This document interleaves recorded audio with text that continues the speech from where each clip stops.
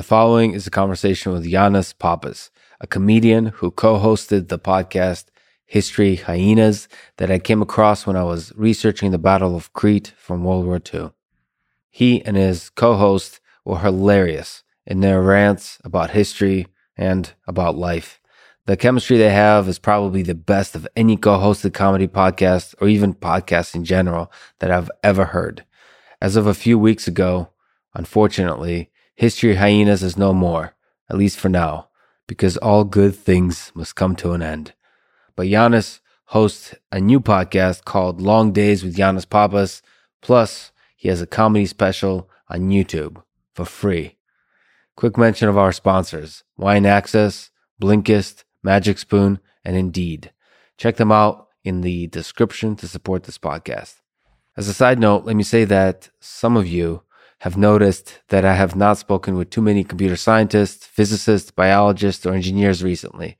The reason has to do mostly with the risk aversion of many of these folks in the time of COVID, especially as they get closer to taking the vaccine.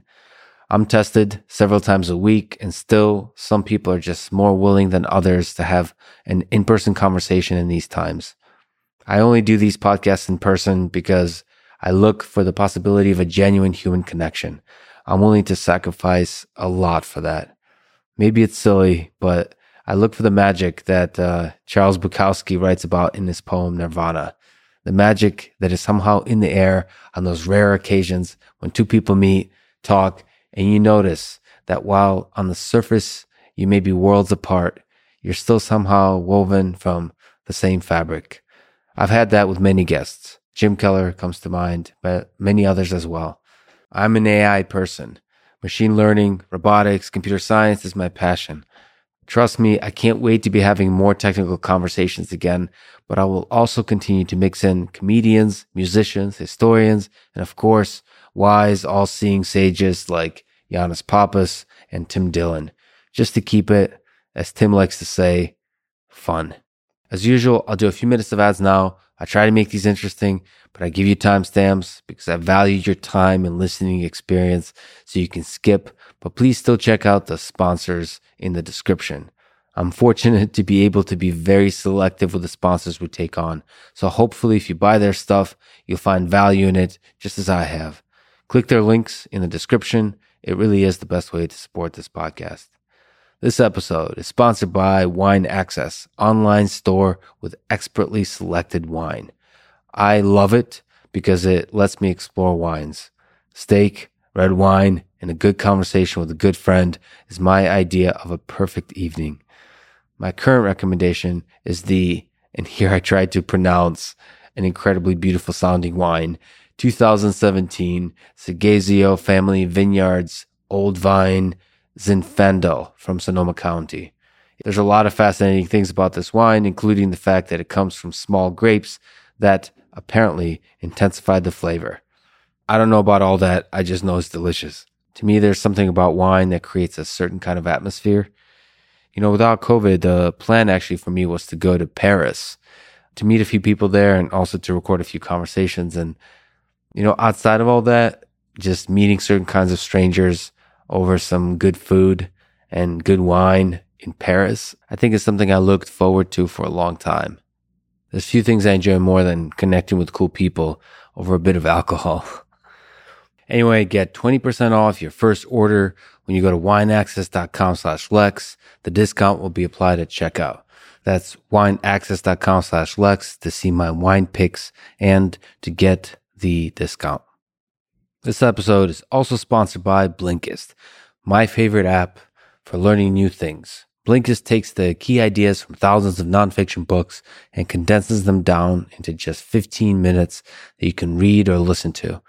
They also have shortcasts, which are summaries of podcasts. They basically pick some podcasts that are summarizable, which is not this podcast, or at least I don't think so. And certainly not the long-form podcasts like Joe Rogan Experience and so on. I think an exciting life, a productive life, a fulfilling life is one that includes books, or at least a lot of learning. And I think long-form reading, aka books, is actually one of the deepest ways to think through a subject. I don't read just for the reading. I read for the thinking. So Blinkist is almost like an introduction to the book. And the book itself is a deep dive and a chance to really think. Anyway, go to Blinkist.com/Lex to start your free 7-day trial and get 25% off a Blinkist premium membership, which is what they want you to get. That's Blinkist.com/Lex. Go there now. This episode is sponsored by Magic Spoon, low-carb, keto-friendly cereal. It has 0 grams of sugar, 13 to 14 grams of protein, only 49 grams of carbs, and 140 calories in each serving. This month, they're bringing back the OG blueberry flavor. My favorite flavor is still cocoa, but blueberry is pretty good too. And there's some good news for our Canadian friends up north. They now ship to Canada too. In fact, I'm quickly making a bunch of friends in Canada, and I definitely need to travel to Canada soon. One of my favorite cities is Montreal, but I also need to go to Toronto and also a bunch of smaller towns as well. In the machine learning space, in the computer science space, physics as well, there's so many brilliant people over there. I just love Canada, so I can't wait until COVID is over and we can travel again and meet some cool people again. Anyway, Magic Spoon has a 100% happiness guarantee. So if you don't like it, they'll refund it. Go to magicspoon.com/Lex and use code Lex at checkout to save $5 off your order.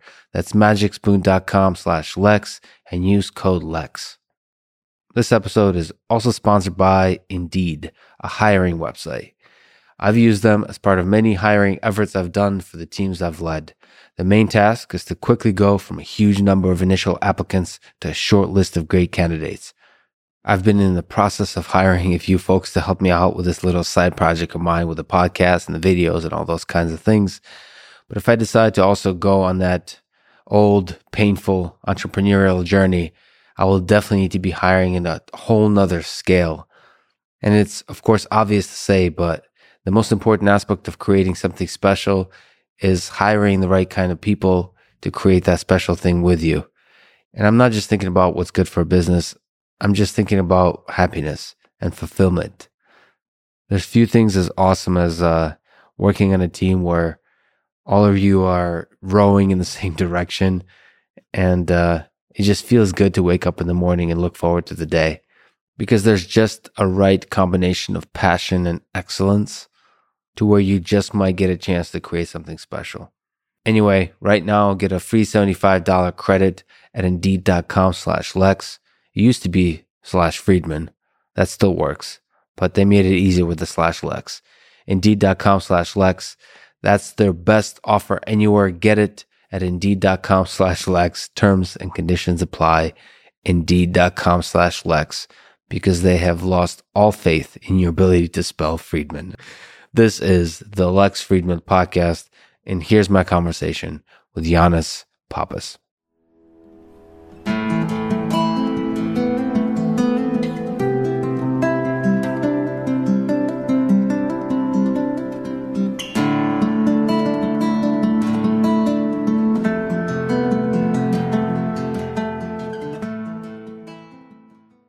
You've co-hosted, until recently, an amazing history comedy podcast called The History Hyenas.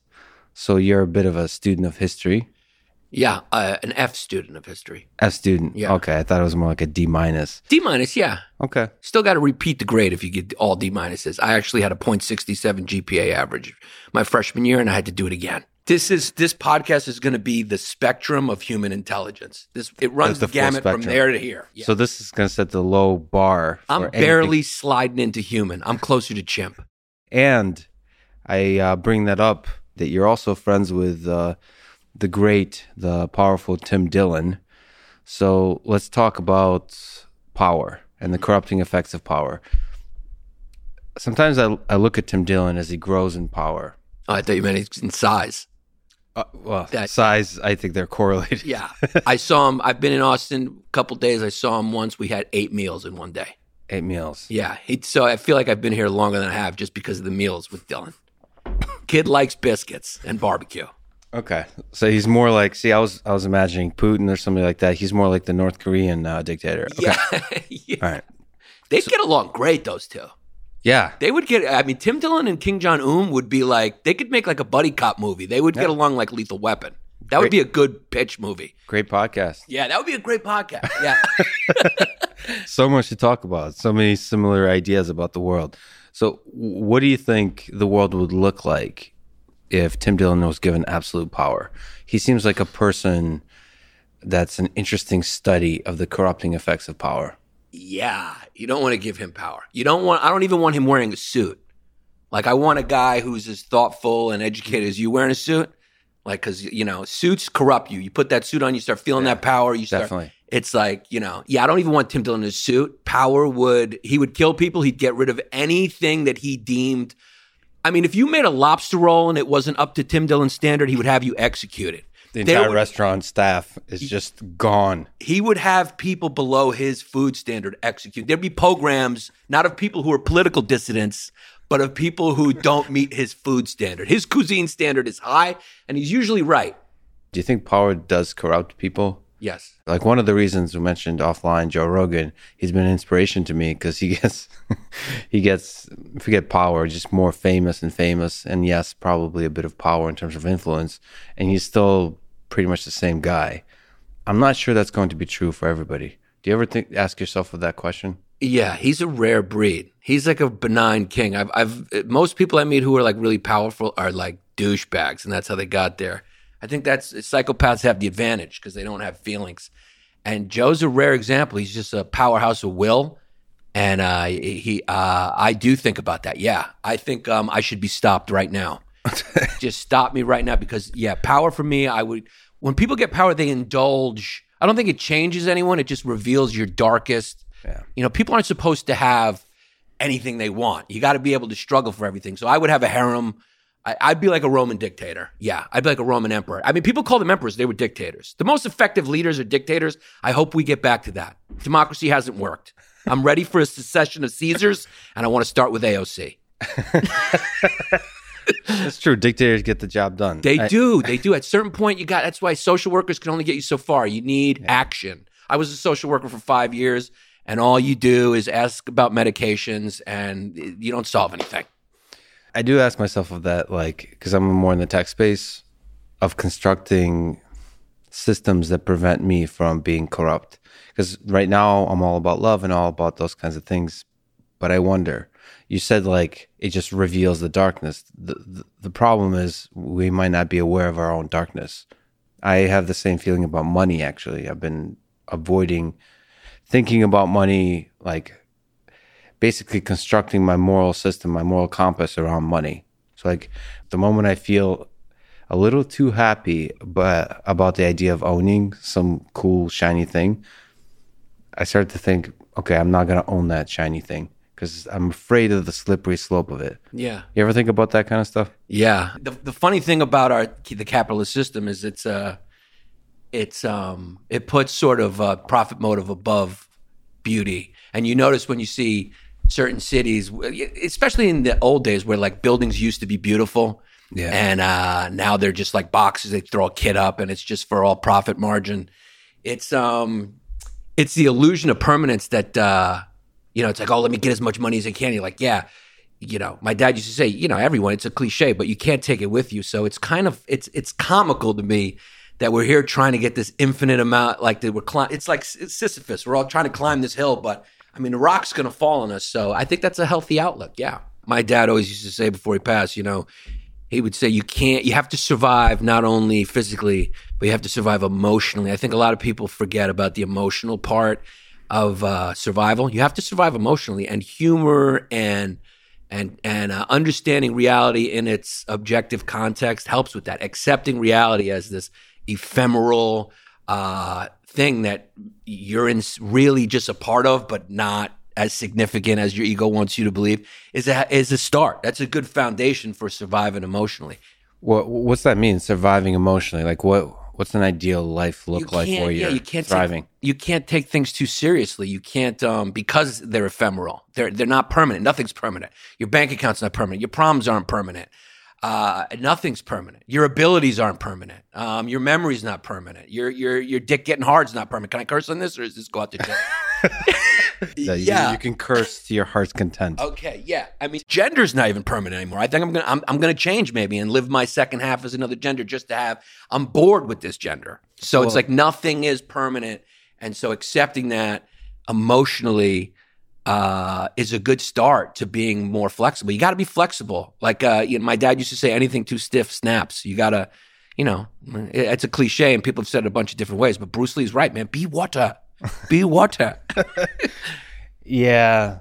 Bukowski has this quote about love, that love is a fog that fades with the first light of reality. So he's a romantic, that guy. Yeah. But that even love is a thing that just doesn't last very long. No. Some people would disagree with that. Maybe it morphs like water. It changes, right? It might not be this, because he's mostly just loved like prostitutes, I think. So the best kind of love, yeah. No demand, no responsibilities. Yeah, it's a financial transaction. Yeah. Ephemeral as ever. You mentioned your dad. He passed away a year and a half ago. Yeah. What did you learn from him? I love my dad. I would say my dad was my hero. He was just, my dad really embodied those values. And I think, for better or worse, it's made me who I am. My dad was a painter. He was a lawyer. He was a lieutenant in the military. New Yorker, born and bred, Brooklyn. His dad, surprise, owned a diner. So that's sort of the Greek passport. That's the immigration passport for Greeks into America. And my dad played football. My dad did what he wanted. He lived as he wanted at all costs. And I think I got that from him, for better or worse. I think it's hurt me in my pursuits. If you consider money and fame to be paramount, I've always done what I wanted. And if I stop wanting to do it, I just stop doing it. And I think I got that from my dad. So maybe for better or worse, that's what I learned from him. But that's a real currency, feeling like you're in love with what you're doing when you're doing it. Maybe perhaps that's worth more than money. I don't know. You miss him? Yeah, every day. But I'm happy that he got 91 years. It's very rare. I mean, he smoked for 60 years.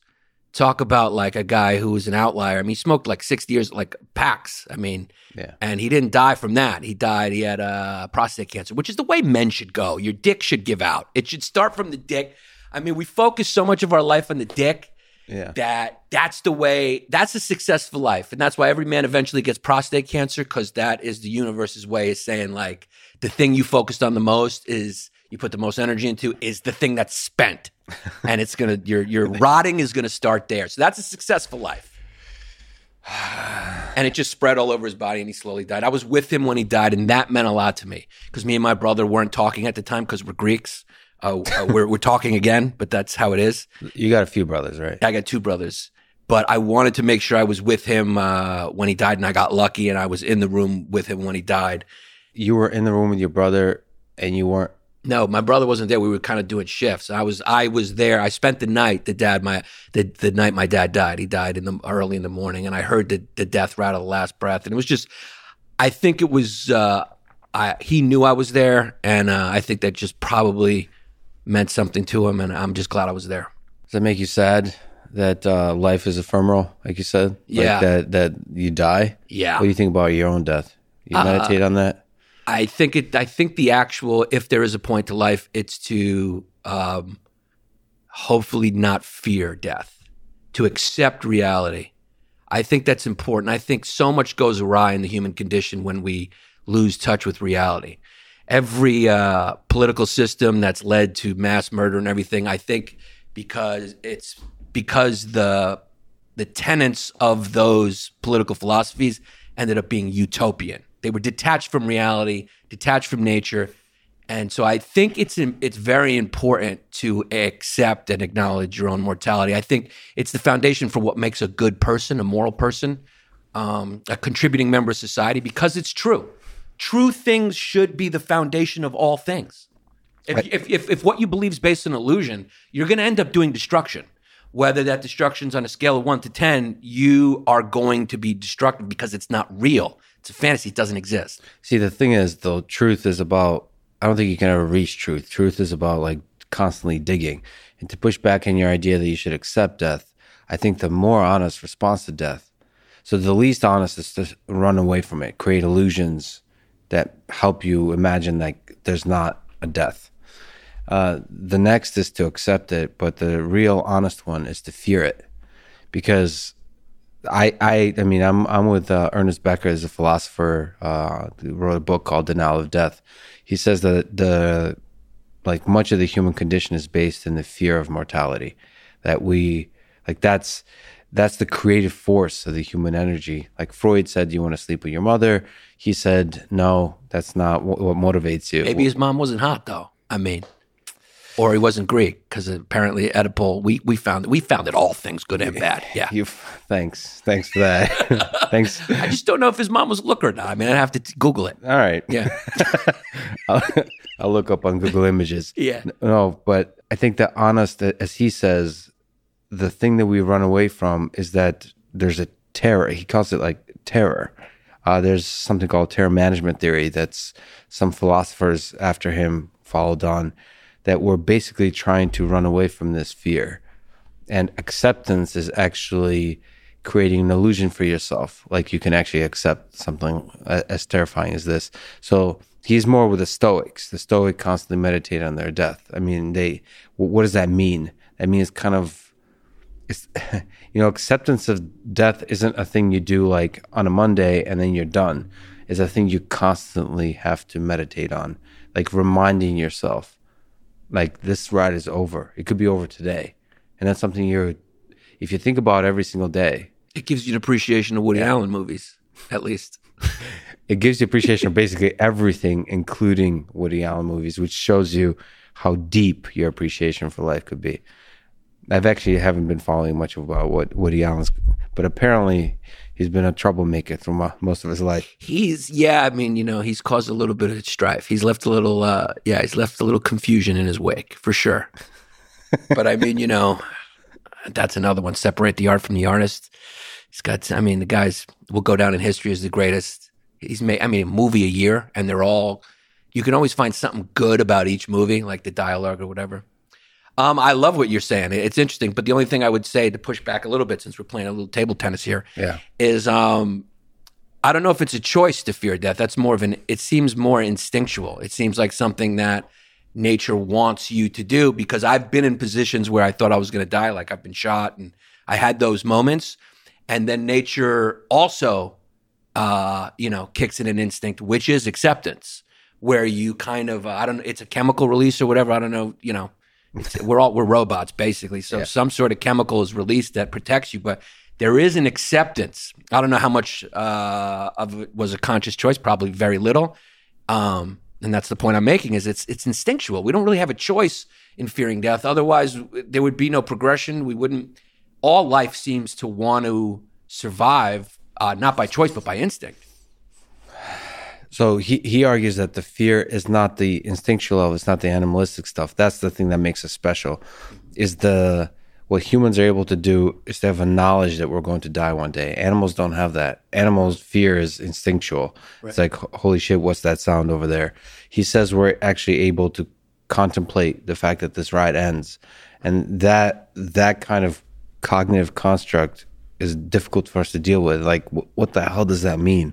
Like, just to think about, it's going to be over at a certain point. Like, it's just over, lights out. Like, it's very difficult to kind of load that into whatever this like little brain we got. Like, what does that actually mean? Maybe that's what gives everything meaning. Yeah. Because if everything lasted forever, if this went on ad infinitum, there would be no meaning to it. I'd be like, hey, if I don't see you tomorrow, I'll see you in a million years. Yeah. There would be no meaning. There would be no urgency. There would be no feelings. There'd be no nothing of magnitude or superficiality. It would all just be this kind of. It would be torture. That would actually be torture to be here forever. I mean, I'm already sick of this place, and I'm just in my 40s. Like, I'm done. Yeah, I'm sick of me. I'm sick of everything. A lot of people, when they talk about immortality, they consider they consider immortality appealing because you get a chance to do basically all these things you might not get a chance to do otherwise, like all the kinds of travel broadly, explore, read every book, explore every idea, do every hobby, all those kinds of things.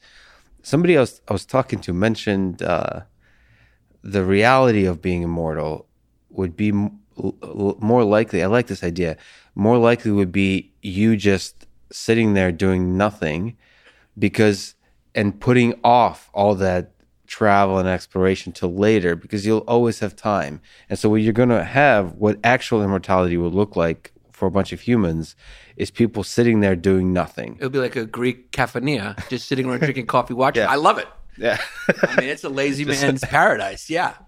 But it's so interesting because that rings true to me for what humans are like is we'll basically just put off all those exciting adventures and just be lazy, become lazier and lazier and lazier because you'll always have a chance to do all the exciting things. And we'll basically become Tim Dillon. We'll just sit there and have a podcast and that's it. He works hard. Yeah, I mean, that sounds actually like heaven, dude. That's speaking to my heart, really. I mean, I'm at heart, I'm a very lazy person. I always try to find ways to lie down. Like if I'm sitting, I'll figure out a way to kind of contort myself to lay down. That's an interesting thing to if you can always push something off. Yeah, I like that. I think that's heaven. And see, we just changed your mind. You kind of like the immortality. Yeah, I kind of like it. No, so there'll be no thirsts. No, you can always put it off. Hey, I wanna bang this girl. You're like, I'll put it off. But now I'm thinking about Muslim heaven, and they may be offering the best deal. I mean, if it was an expo and they had a booth, I may go with them because they offer 62 or 72, but then I'd get sick of them. I'd want to, I don't know. I always wondered, like, are you given the 62 virgins or do you choose? Can you create them like an avatar, like a video game? Or are you just given? I don't know what why it's important to have that high number. First of all, I think it's a mistranslation about the virgins, but outside of that, I feel like the conversation is really important. I don't think they ever specify like what kind of books these girls read, like what are they into, right. Like the quality of the conversation. I think if you're talking about eternity, the quality of the intellect and the conversation and the personalities is way more important. And the Greeks have an ancient expression, pan metronariston, which my mother always used to say, which is everything in moderation, nothing in excess. So trying to always get to status quo. And that many women, eventually it's like the Magic Johnson effect, Isaiah Thomas effect. It's just too much. And you're going to end up banging a dude is what I'm saying. You're going to get sick of it because it's too much. And there's going to be a eunuch that finds its way into your harem. Yeah. That's been proven throughout history, every empire. When you have all that power, and again, this goes back to power corrupting. Yeah. If there's no struggle, there's no meaning, the value is from the journey, the working hard, the struggle. And if it's just given to you because you're a sultan or you're Alexander the Great or whatever, you're going to get bored and you're going to bang a dude. I think that's a scientific axiom, actually. Eventually, you'll get bored and bang a dude. Yeah, but I think it won't stop there. I think you'll go to animals, you'll go to robots. I mean, eventually it all ends up in robots, and then the robots rebel, and then the humans will be destroyed. Yeah. I'm sorry. If we're speaking truth, you said the value of life, one of the highest ideals is to seek truth. I think if we're being honest. Can I ask you a quick question? If you live in I come from small islands, right? And so there's a stereotype that's where they bang animals. But if you come from a very small community, yes, an island or something, and you have the choice of banging a family member or an animal, which one is worse on the moral scale? Because you're technically not related to the animal. Right. This is interesting. I mean, all of these are human constructs, these ideas. But yet, for me personally, taboo would be more taboo to have sex with a family member. Yeah. I mean, okay. It's good to know where you stand on that. I think your viewers, that if they didn't know they had that question, they just learned a little bit about you, and now I know. I look forward to the internet clipping that out. Yeah, I mean, there is. Listen, in some outside of that. I do think about that a lot. It sounds ridiculous about morality connected to animals in terms of all the factory farming and so on. It seems like that's one of the things we'll look, because I love meat, but I kind of feel bad about it. And bad in a way where I think if we look like 100 years from now, we'll look back at this time as like one of the great like tortures and injustices that we humans have committed. And I mean, all that has to do with the sex with the animal. It has to do with consent and about the experience of suffering of the animals. The reason I think about that personally a lot, because I think about robotics. I think about creating artificial consciousnesses, artificial like beings that have some elements of the human nature. And then you start to think like, well, what does it mean to suffer? What does it mean for entity to exist such that it deserves rights? This is something that the founding fathers were thinking about, like, you know, all men are created equal. What is it? Who is included in the men, who's not in that sentence? And are animals included in that? Are robots? I honestly think that there will be a civil rights movement for robots in the future. I don't know. Is that the Turing test? The way you try to, is that what they call it? Where you're trying to see if a AI can think like a human or whatever, or feel like a human? Well, it's the Turing test, closely defined, is more about talk like a human. Uh-huh. So you can imagine systems that are able to, you can have a conversation like this, and I would be a robot, for example. But that doesn't mean I would, in society, that doesn't mean I deserve rights, or that doesn't mean I would be conscious. It doesn't mean that I would be able to suffer and to experience pleasure and dream and all those kinds of human things. The question isn't whether you're able to talk, which is passing the Turing test. The question is whether you're able to feel, to be. I go back to suffering. The thing that our documents protect us against is suffering. Like, we don't want humans to suffer, and if a robot can suffer, that discussion starts being about, like, well, shouldn't we protect them? Mm-hmm. Currently, we don't protect animals. We protect dogs. There's laws. There's actual legislation that protects dogs for in torture certain places. Yeah. And you know what? Dogs is something I don't think people really understand enough about. It's one of my obsessions. So my dad always used to say, those things are basically human. And I mean, they dream, they have anxiety.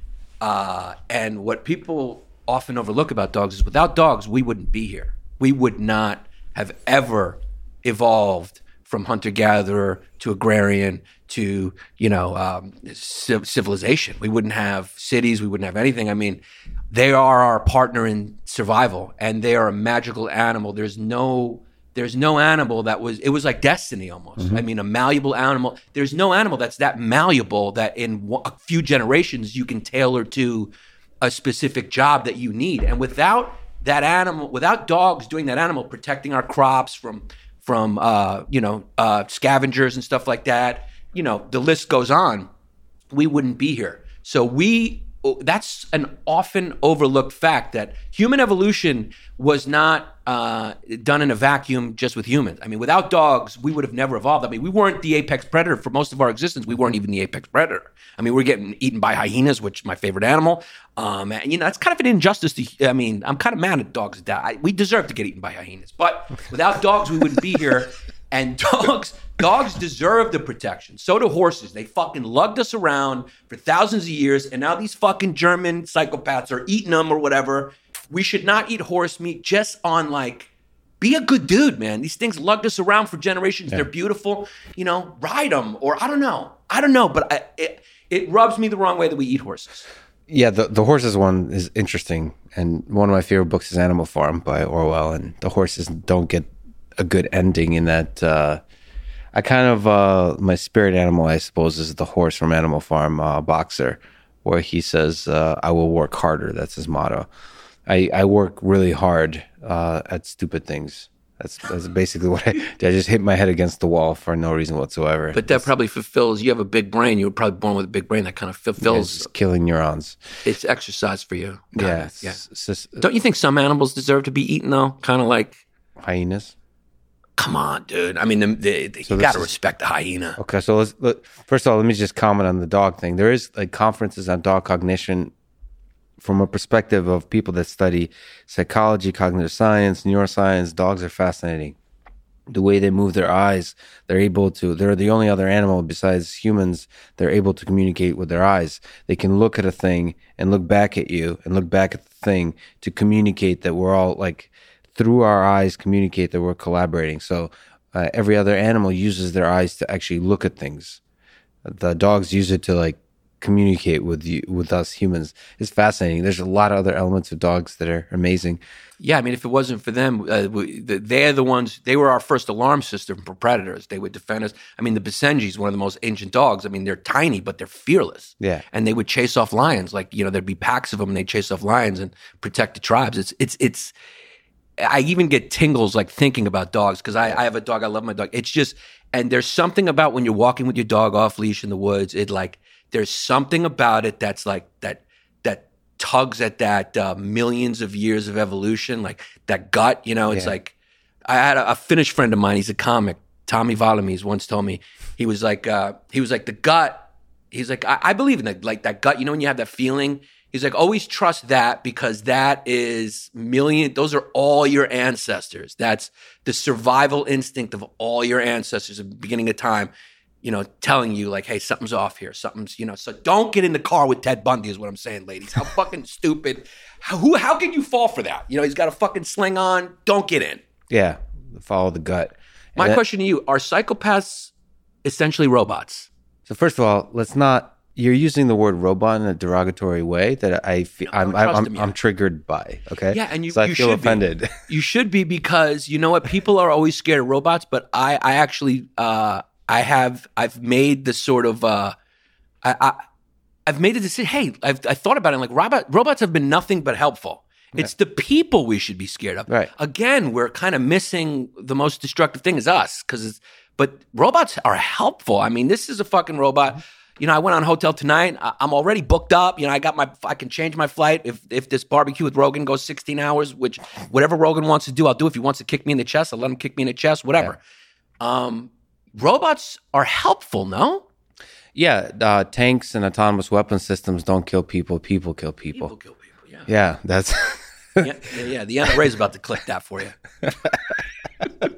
A lot of love for dogs. I appreciate it very much. And at the same time, you have the other thing that people seem to have love for, which is cats. Mm. And on the flip side of everything you've said, I'm trying to understand what have cats ever done for human civilization?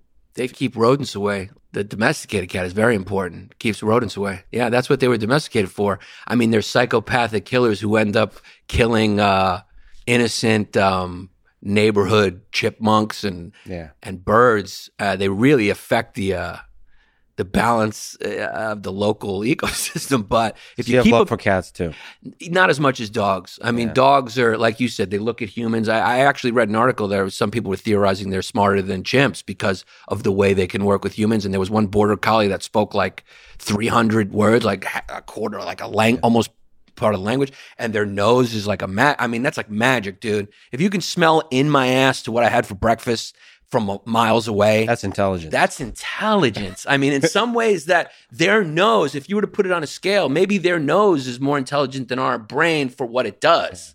It's like, I mean, dude, they can smell you from miles away. You ever see a dog just like sniffing, catching? I mean, it's smelling like, I don't remember the date on it, but it's like they have like millions of receptors or something where we only, thank God we don't have their nose. That would make sex weird. Be a little too intense. I think you mentioned when you were talking about Woody Allen separating the art from the artist. So that brings to mind Vladimir Putin. How about that transition? I don't know. I'm so sorry. But if you look at just powerful leaders throughout history, Stalin, Hitler, but even modern ones like Putin, and we're talking about power. How do you explain them? You said that power reveals, not corrupts.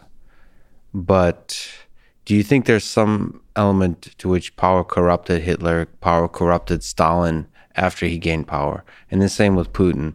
When Putin gained power in 2000, do you think the amount of power that he was in possession with for many years, do you think that corrupted him? I mean, we're joking about dictators get the job done. There is some sense in certain countries where a dictator is the only thing that can stabilize a nation.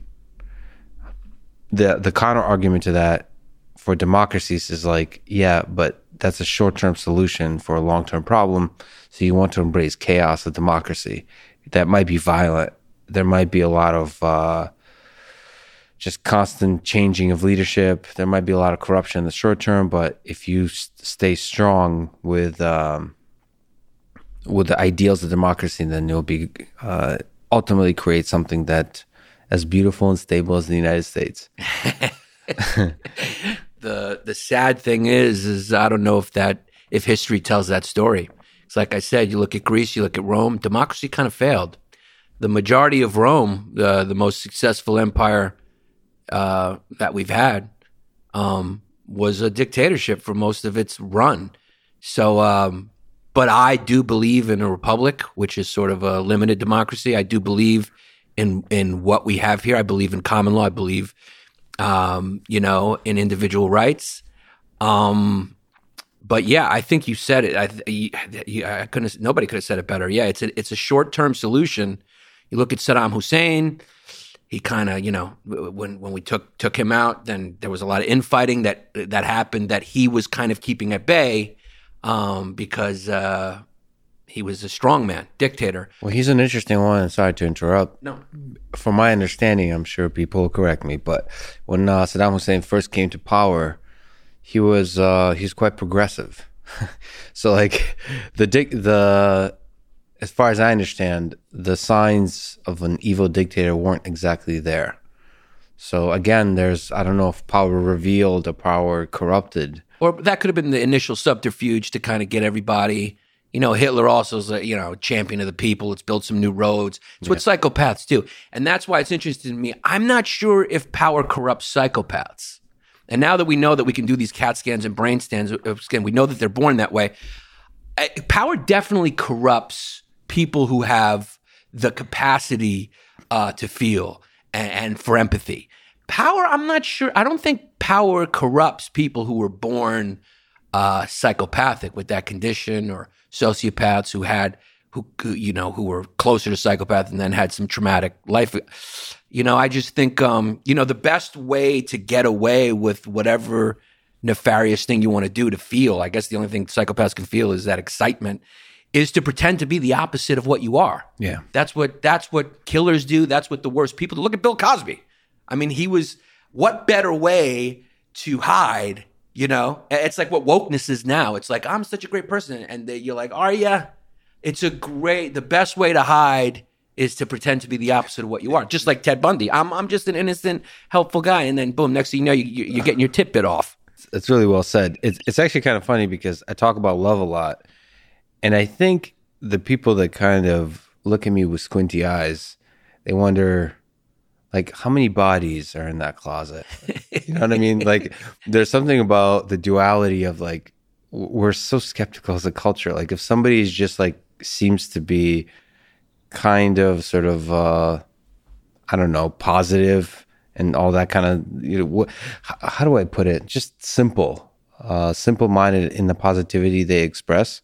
They think like, okay, there's some demons in there. Yeah, especially if you're a New Yorker. We don't trust any. The nicer you are, the more skeptical we are. Yeah. I've struggled with that down here. I've been like, what's your angle? And they're like, nah, dude, I wanted to show you the best tacos, man. And I'm like, did you really? What do you want? Because in New York, it's like if anyone's nice to you, they want something. Yeah. And that's the pro side to that is it makes you very street smart. The downside to that is it makes you way too cynical.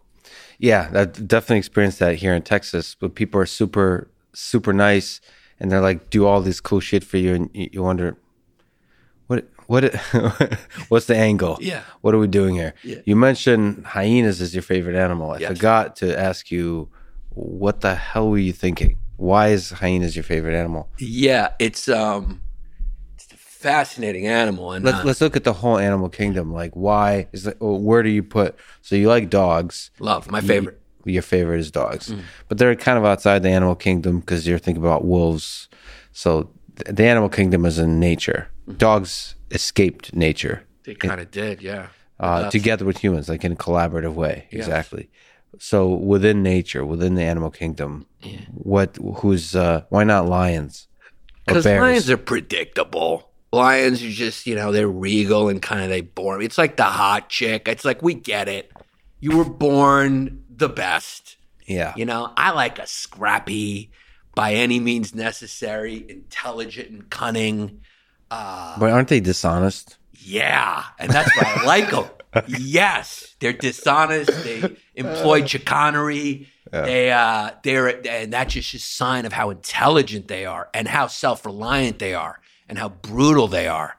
They're brutally honest in how much they lie. Yeah. You know, because it's just, they're trying to get the job done. Yeah. You know, lions are just like, they're too gifted. Everyone hates the fucking, you know, if I went to school with you, I'd be like, of course Lex knows the fucking answer. Yeah. Lex was born smarter than me. Yeah. You know, and you'd probably hate me because I was the kid always seeking attention and making people, it's like, that's not interesting. The guy that claws his way to the top, and those are hyenas.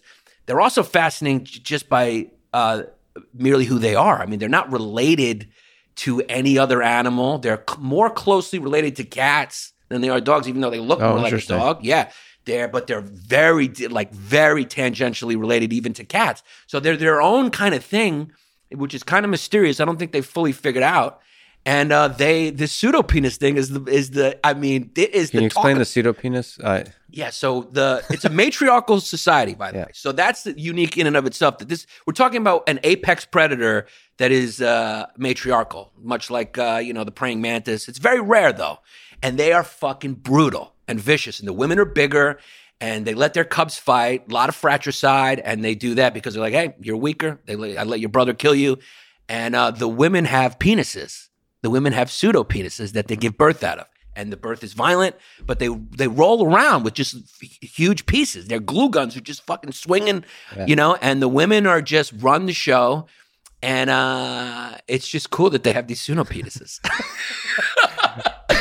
It's almost romantic the way you describe it. They have the strongest bite force. They pulverize bone. Like when they eat an animal, the animal's gone. There's no bones. They eat everything. They can pulverize. Their bite is so powerful, they pulverize bone and eat it. So if they consume an animal, the animal was there, and then the animal's gone. There's nothing for the vultures there to grab. Yeah, I'm gonna have to revisit the hyenas because my experience with the hyenas was from first of all, History of Hyenas, your show, has rebranded them for me. But The Lion King, which is a cartoon, I guess, that I get emotional at every time I hope I probably have father issues. Every guy. You probably just have feelings. You're a good guy. I mean, everyone gets that. Feelings? Yeah, you have feelings. That one gets everybody. I don't know. I get every father son movie like Blow with Johnny Depp and Ray Liotta. Damn, that's a good movie. And whenever there's like the disappointment in the father that his son has become like this incredibly successful drug lord that then ends up with nothing in prison. Just the sadness of them communicating through letters, man, that gets me every time. but the hyenas are not presented that well in that. No, they're usually portrayed as like it's really sad that they're portrayed that way. And lions aren't dicks. Lions are dicks. The alpha lions will kill the cubs of another rival. They do all types of dick shit. Yeah. And it's the hyenas are more interesting. Like they'll just roll in. Like a hyena will like you said, they'll lie. Because when you watch the Serengeti, animals will hang out with each other. They're like by water. So one hyena will just kind of roll in and pretend like it's not hungry, and then bang. They'll use any means necessary to take an animal down. Lions will just use brute strength. Hyenas use cunning.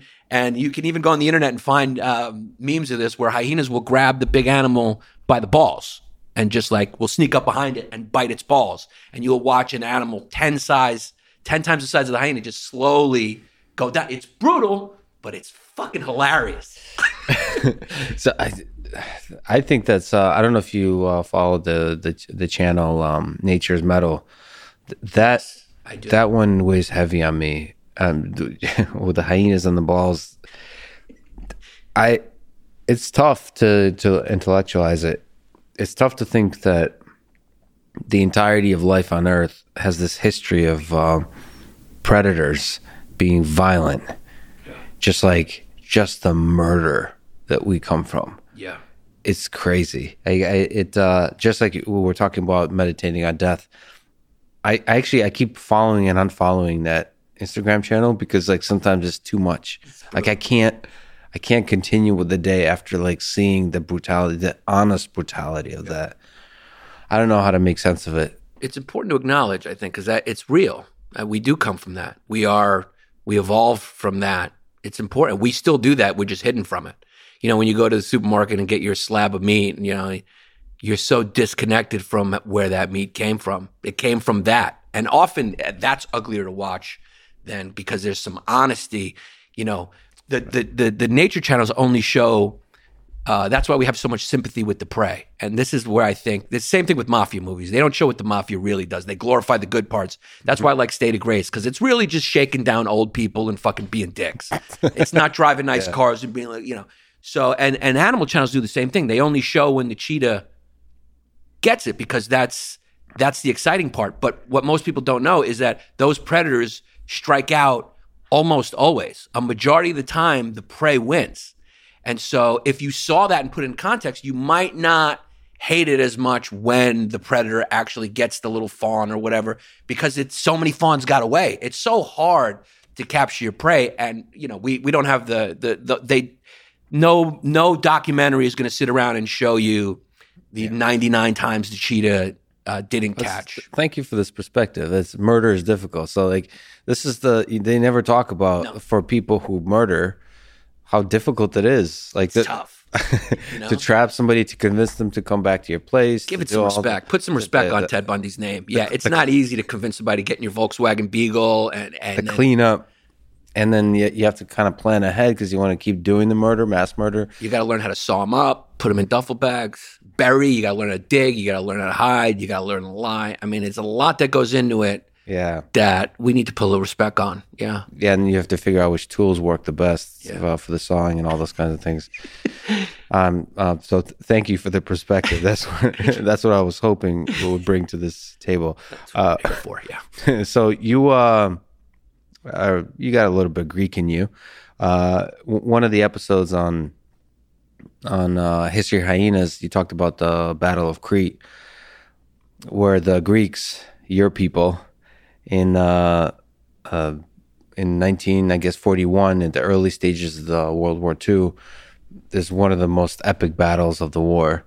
In fact, in 1941, in a speech made at the Reichstag, Hitler paid tribute to the bravery of the Greeks, saying, "It must be said, for the sake of historical truth, that amongst all our opponents, only the Greeks fought with the endless courage and defiance of death."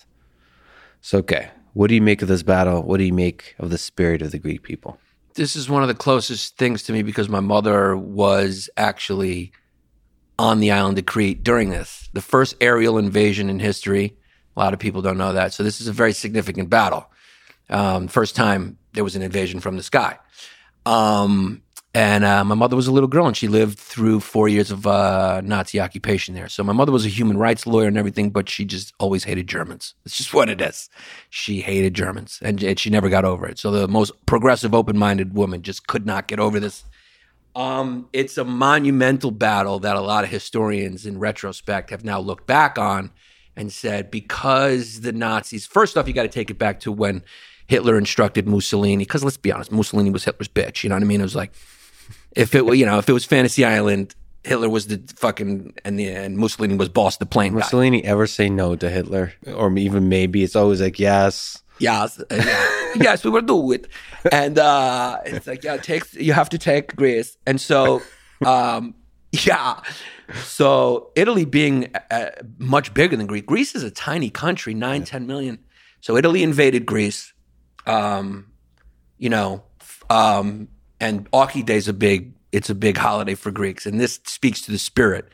Greeks infight until we have a common enemy, and then we unite. You see it throughout history. Sparta and Athens. You see it in Greek families where the brothers will fight. But then as soon as we have a common enemy, we unite. And maybe it's an overactive brain. We think too much, our tradition's philosophy, and we overthink things, and we fight with each other and take things personally. We're also passionate.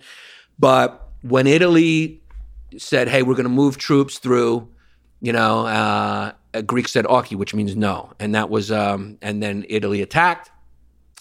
and we beat the shit out of them. A much bigger country, much more well-equipped country. Greece beat the shit out of them, kicked them back into Albania. Actually, not only repelled them, actually like conquered some ground in Albania, pushed them back. And then Hitler was like, fuck, I was planning my march to Russia, but I have to go down, because he basically said to Mussolini, like, he basically bitch slapped him, like Fredo, like, I got to do this myself because you're such a fucking bitch. Yeah. So then the Nazis invaded Greece. Obviously, they took the mainland with fight, and shot out. The Greeks never give credit to the British and New Zealand and Australian troops that were there.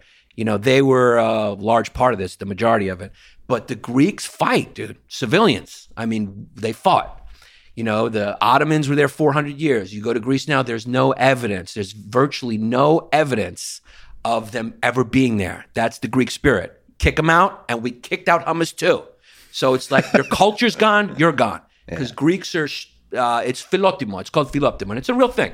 Philoptimo is, there's very little you can't translate it, but it's kind of like honor, loyalty, friendship, altruism. It's you can't define it, but Greeks know it, and we're taught it from our families.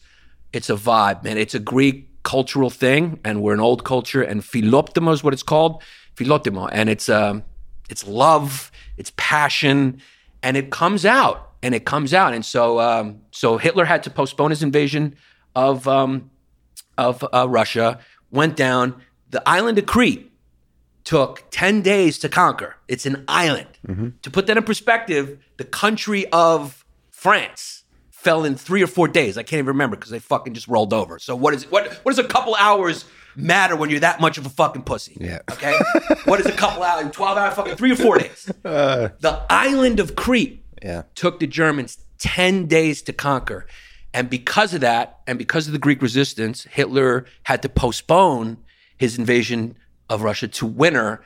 And of course, that was his downfall, just as it was Napoleon's. And never try to invade Russia. They got millions of people to throw at death. Every time you read about Russians in history books, like, and 1 million died. I mean, it's like you just guys throw millions of people at the problem. And don't fuck with that Russian winter. And don't fuck with Russian people, dude. They're tough. People in New York know that. You don't go to fucking Sheepshead Bay and start talking shit. You'll end up in a fucking car trunk and they'll brutally murder you. I do not fuck with Russians. Amen.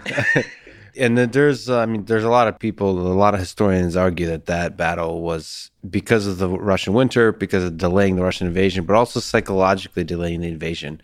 I think it was the first time the Germans failed, or didn't succeed like they wanted to early in the war, which is a little like psychologically the impact of that, I think, is immeasurable.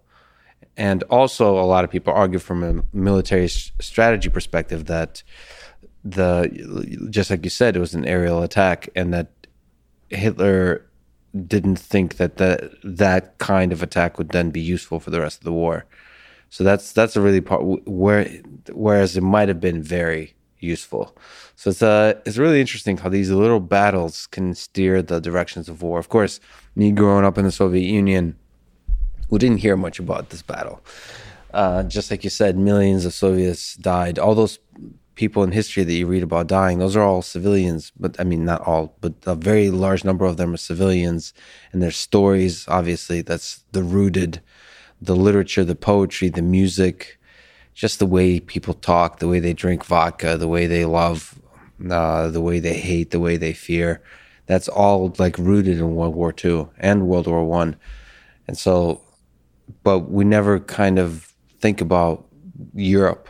And we certainly, growing up, didn't think about the role of the United States.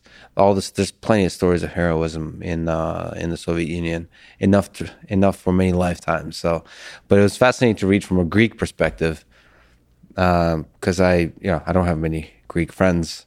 I'm hoping to change that. This is the beginning of a love affair of your people. Likewise, the Americans don't hear about the Soviet contribution to the end of World War II, because obviously we became, enemies after that because of the two systems. But yeah, without the Russians, World War II wouldn't have been won either. Yeah, the stories are written by the victors. That's really interesting. I just looking at history, you wonder what's missing. I'll tell you what's missing that I know for a fact. Because my dad told me combat's hell, and he would tell me the reality of what it's really like. Guys pissing themselves, calling for their mother. The fog of war, obviously. Fratricide happens all the time. It's pandemonium. I mean, there's skill involved, but I mean, there's no, like, it's a lot of it is just luck. My dad said, my dad won 3, he got, medals, Purple Hearts, all that shit. And he said the reason was because he always said, this is another thing he told me, you can't pin a medal on a dead guy. So it's like, those are the guys who deserve it, but you can't pin a medal. You can't do the pomp and I'll tell you one thing is that it is written by the victors, and all these leaders they say were in the front were not in the front. We're not. Whenever the history books say he led his troops into battle, it's like, did he really? Did he? Yeah. So then, how did he live? Because they put like kids in the front. It's like nobody limps back from the front with like a injury. That's Army PR. Whenever you read. 27 soldiers died, 14 were injured. The word injured is PR. That's like, injured? Was he? Did he sprain his ankle? Did he get carried off the court? Or, he was maimed. I mean, he was like, his leg was blown off. It's like, so I think that, Alexander the Great was just kind of in the back on his horse and just kind of, he had his eunuch blow him a few times and he was like, is it bad up there? And then like after that, he was like, okay, my scribe, give me my scribe. Okay, when you write this down, can you put me in the front? Yeah. And I was just, make me a big hero. And I was in there and then he just blew his, he had sex with his eunuch and rode off into the sunset because there's just no way you survive in the front, especially warfare back then. I mean, it's like brutal. Then again, you have like Genghis Khan. The sense I got that he was a little bit up on the front, at least at first. Yeah. Or is that also, he a little bit Alexander? Give me my scribe. Yeah, it's all lore. I mean, you ever play the game of telephone? It's like, there's no video cameras back then, so shit just turns into myth, And there's no way he was in the front. There's no way he wouldn't have lived. He was probably good on horseback because those dudes were good on horseback. It was like Game of Thrones back then. You had all these different people, and they kind of, the Mongols were wild, dude. They actually said like they started like they were more adaptable to the horse because they were so good on horseback that kids started to be born like kind of bow-legged, to fit the horse. It's wild, and they would stretch their heads and shit like that. They'd wrap them and stretch their heads so they find like Mongol skulls, and they look like cone heads, and they were brutal and vicious. And they would maraud and rape and all the fun stuff that, when you visit other places back then, there's no tchotchke stops and souvenir shops. What you do is you take women and those are the tokens, you burn a few huts. Different. Tourism was different back then. Yeah, that's another difficult thing. Just we're talking about nature and predators, to think about the long stretch of history where it was just murder. Yeah. And we made so much progress, I guess, in the past couple of centuries. The United States is a shining example of that. But do you think also that it's that effect that a lot of good things had to happen too, or else we wouldn't be here. So do we just focus, isn't it like a car crash effect? That like we're, and the rubberneck, everyone pulls over to see a car crash. Are we just only focusing on the negative things of history because they're just more exciting to us? Like it's boring to be like, and then there was a bunch of villagers and they ate every day and danced and loved. Yeah. I wonder how different those people were, like they might have had the same exact loves and fears and like they perhaps had the same kind of brilliant ideas in their head, if not more brilliant. And we kind of think about like this moment in history as like the most special moment. Like we're doing the coolest shit, that we're doing the most amazing, building the most amazing things, but maybe they were building amazing things in their different way with like less technological, but in the space of ideas, in the space of just all the camaraderie, in the space of like concepts, mathematics, all those kinds of things. Yeah, I mean, Greece, you look at the architecture, it still stands up. I mean, all the government buildings, it's still arguably, I mean, as far as objective beauty, it's hard to argue that Greco-Roman, it's just something about it with the columns. It's powerful. I don't know. Even Ayn Rand would probably appreciate it. She doesn't. No. So in your history of hyenas, that unfortunately has come to an end. Yeah. We're talking about empires coming to an end. All empires fall. Yeah. That one. Well, it may rise again. Empires might rise. Who knows? I'm obviously a fan, so I hope it does rise again. but you've seemed to develop your own language. Can you, it's what it is. What is that? What the hell? Is this some kind of medical condition, or can you explain like the linguistic essentials that catch us up to the linguistic essentials that people need to know to understand the way you speak? You know Leopold and Loeb? You know the story of those two? They murdered that kid, and they had this weird relationship. Anyway, it's an interesting thing to Google. Leopold and Loeb, these two guys who ended up murdering a kid because they developed their own language with each other and this own reality and this weird thing, and they wanted to know what it's like to murder a kid, and they murder a kid. It's a famous story in American lore and history or whatever. Famous case. But this phenomenon, me and Chris got together. It wasn't as dark as Leopold and Loeb. We didn't murder a kid, but we murdered a podcast. Or at least stabbed it a few times. Yeah, it was something in the organic chemistry of me and Chris that I think we'll both end up appreciating even probably more than we do now. That it's mysterious. I got to be honest with you. It was a thing that it wasn't conscious, wasn't intentional. It was something that happened in the music of our energies. Yeah, that just went. Fascinating. Like when you hear someone sing, or when a jazz band hits a rhythm, or even when I'm on stage and I just catch a rhythm, it's like, dude, I didn't make a choice there. I don't know what that is. I don't know how to explain it, but it comes from somewhere else. And I don't know what it is. It's beyond my comprehension, but with Chris, there was this magical chemistry that, I have chemistry with a lot of people, and it can be funny, and I enjoy feel zero chemistry here. This is great. This is great. Yeah, it's a little bit more intelligent than what me and Chris did. But me and Chris, I think we connected on the funny bone. Like I found him so funny, and we found the same things funny. And from that, these organic expressions came from some part of our brains that was created from this chemistry. And we just developed this in language and this cult following, and people were really upset when we ended, but it was the right thing to end because, like all things that end, it was kind of done a few episodes even before we finished. And I think we pulled the plug before it started rolling downhill. Like all great flings. There's your long marriages are boring and comfortable. The one you really like fucking always ends abruptly and sadly, and but you always look back and you jerk off to it. And but so you guys made love. We made So it's like it was like a hot fling with me and him, and it was intense, and we burned the candle at both ends. And it was I think that podcast was meant to be 3 years, and maybe people will go back and appreciate it and listen to it over and over again. And I think the new things we do, people will love. I'm doing Long Days now, that podcast, and people seem to enjoy it. I've been really enjoying the Long Days, yeah. On YouTube. I just found myself just like staring at you ranting for it. Same with Tim Dillon. I really enjoyed whatever those rants are, the genius of just like one thing after the other.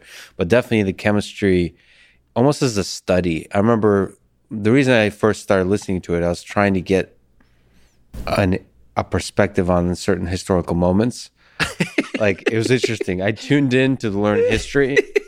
I came for the history and like stayed for the chaos and crack open and clean out. And it was almost. I listen to Rogan like this sometimes. I'll re-listen to an episode to try to understand why was this so fun to listen to. It's almost like trying to analyze humor or something like that, but it's nice from a conversational perspective. Like, why was this so easy to listen to? And then with History of Hyenas, like, why is the chemistry so good? It's weird. It's weird because there's not many podcasts like that. I don't know any with the chemistry like that. Yeah, and it's interesting, and it's kind of sad that the fling with a prostitute in Vegas has to end. Like that, but that's what makes it special. It's the Bukowski thing with the fog. The British Office, one of my favorite shows, was that it ended very quick. It's only a couple of seasons or something like that, and that was tragic. But that took guts to just end it.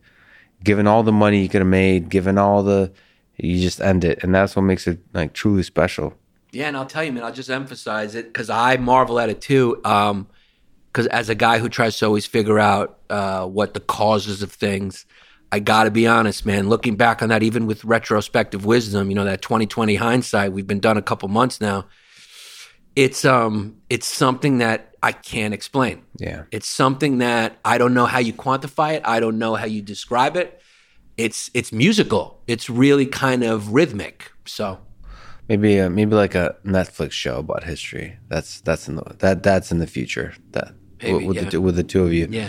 Who knows? You guys will meet like with that the way you meet with a fling like a decade from now at a diner, and you're both way fatter and uglier, and then you just reminisce over some cigarettes and coffee. That could be. Yeah, it could be. Yeah. But it's definitely a classic podcast that people can go back and appreciate. It's fast-paced, and it was unique. What was it like to research for, it was really scholarly, the depth of research that you performed. It sometimes felt like you almost read an entire Wikipedia article beforehand. That's exactly true. We were one fan. We attracted such funny people to that podcast, and the fans were so funny. And one fan nicknamed us Wikipedia sluts, and so it just stuck. Yeah, we just would read Wikipedia. I would do a lot more research than Chris. Yeah, and so I would actually, once in a while he'd get into it too, but. For very interesting episodes, I got some subject matter would just pull me in, like Bernie Madoff, just to think of one that was recent. It was one of our last ones. And I think one of our better episodes. And I'm glad that it kind of ended after that because it was rare. I think we started to slip a little bit. I got fascinated and I did a lot of research for Bernie Madoff. But usually, we'd pull up Wikipedia and we'd have fun. We were sort of the antithesis of Dan Carlin. I mean, you went to Dan Carlin for accuracy and thoughtfulness, and you went to us it was a hang with history. That's why History Hyenas was such an appropriate name, because it was a little bit of history. Some episodes were more hyena, more wild, and a little history, and some were a little more dense, like the Battle of Crete, and less hyena. So you were always going to get both. You were either going to get a majority of one or the other. Yeah, and Dan Carlin's the lion, I guess. Yeah, and you guys predictably good. Yeah. What are your thoughts about? He's a storyteller too. He gets a lot of criticism from the historians, quote unquote. That's why he likes to knock. He keeps saying he's not a historian. But what are your thoughts about hardcore history with Dan Carlin? Like, was he an inspiration to the podcast you were doing, or like a counter, like almost like reverse psychology inspiration, where you wanted to do some kind of opposing type of podcast in history? Or was history always just like a launching pad to just talk shit about human nature? More the latter. I wasn't even aware of his podcast when we started. Oh, interesting. Yeah, and so it was just very organic. Again, like the chemistry. Me and Chris became very good friends. We started the podcast. First, we did a web series called Bay Ridge Boys, which has its sort of little cult following. We did like 5 episodes and ended it. And then we did the podcast, and hyenas were my favorite animal, and I talk about them passionately, and I told Chris about them, and then he started appreciating them, and we both love history. I majored in history. It's one of the things I love. I go to museums all the time. I do history tours. So does he. And so it was just sort of a natural, let's do a history podcast. And it gave us something to talk about each episode to sort of hang our hats on and riff off of.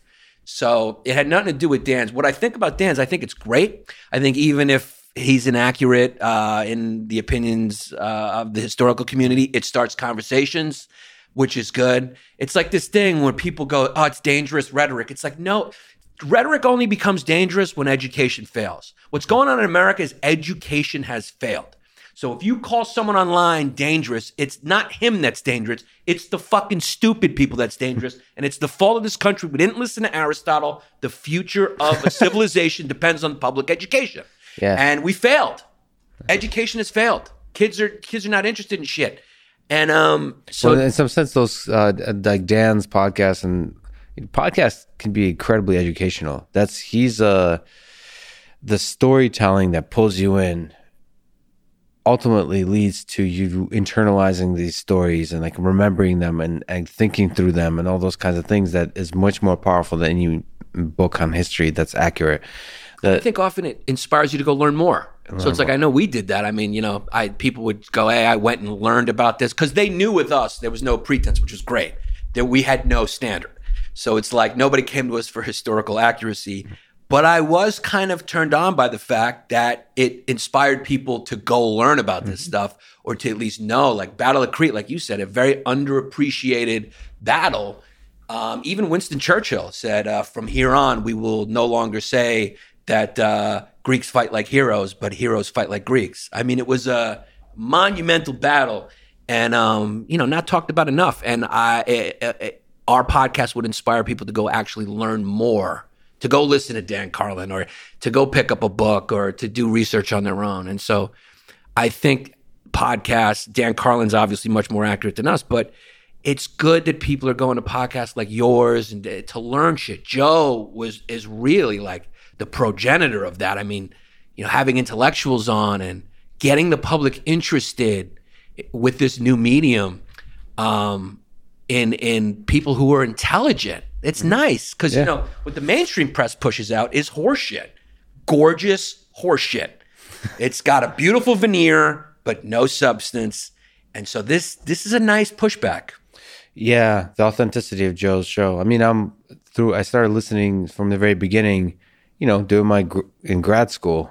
I like a technical person, and he just pulled me in and made me curious to learn about all kinds of things, and use my own critical reasoning skills on some of the bullshit guests he's had and some of the most inspiring guests he's had. So teach you to think. Can you, I don't know much about Bernie Madoff. As a small tangent, can you tell me who the hell is Bernie Madoff? Oh, Bernie Madoff is the GOAT. The greatest thief of all time, dude. Hedge fund guy, ran a hedge fund and stole the most money in the history of America. I mean, a con artist. And he does. People obviously, he's a household name because of the magnitude of his crime. But you got to appreciate what went into this and how long he was able to pull it off by tricking the smartest and richest people in the world. And brilliant scam. The con man is short for confidence man. And it came from, a con man, basically they exude confidence and they trick people by playing on their ego and blind spots. And the word comes from a guy, I can't remember where, but what he used to do, I can't remember the guy's name, whatever. You can Google it, con man. But it's very interesting. The first con man that is on record, what he would do, he would go to very rich people and he'd be very well dressed, right? And he'd go, I bet you don't have the confidence to give me your watch. Mm-hmm. And he would play on the egos of these very powerful and rich people, and they would give him the watch for some reason, some sort of reverse psychology bullshit. And he'd take the watch and he would just steal it.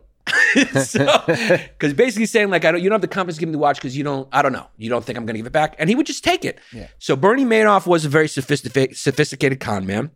And again, we were talking about people pretending to be the opposite of what they are. Bernie hid his thievery in how available he was to his clients, how he would show up at every bar mitzvah, every birthday. He was always available for their phone calls.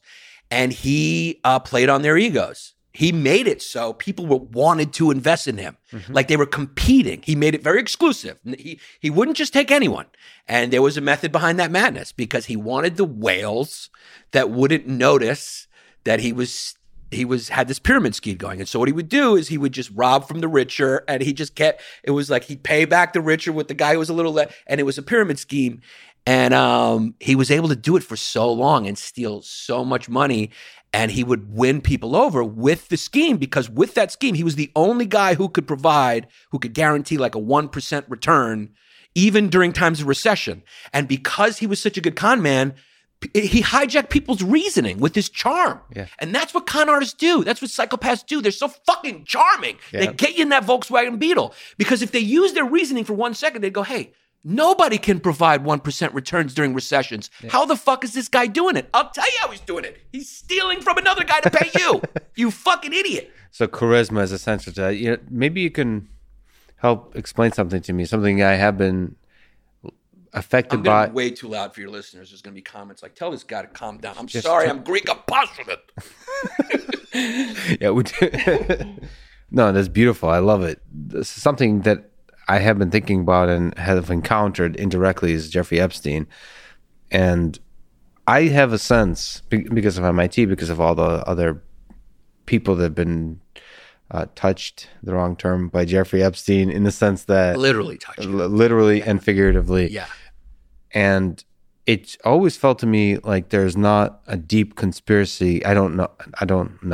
But it felt to me like it's not some deeply rooted conspiracy where, like, Eric Weinstein thinks that there's some probability that Jeffrey Epstein is a front for, like, an intelligence agency, whether it's Israeli or the CIA, I don't know, but is a front for something much, much bigger. And then I always thought that he's just, maybe you can correct me, but more of the Bernie Madoff variety, where he's just a charismatic guy who maybe a psychopathic in some sense, so, you know, also a pedophile, but just charismatic and is able to convince people of that 1% of any idea that, in the case of scientists, is able to convince these people that their ideas matter. So one thing, scientists don't really, you know, despite what people say, I don't think they care about money as much as people think. I mean, people are ridiculous when they think that. Yeah, that's why people get into science, for the money. Yeah, right. The personalities that get into science are obsessed with minutia and mundane. They do the scientific method. You know how boring that is? Yeah. Like, you have to have a love for it in order to do it. But the love thing, and truth. What drives you is for your ideas to be then heard.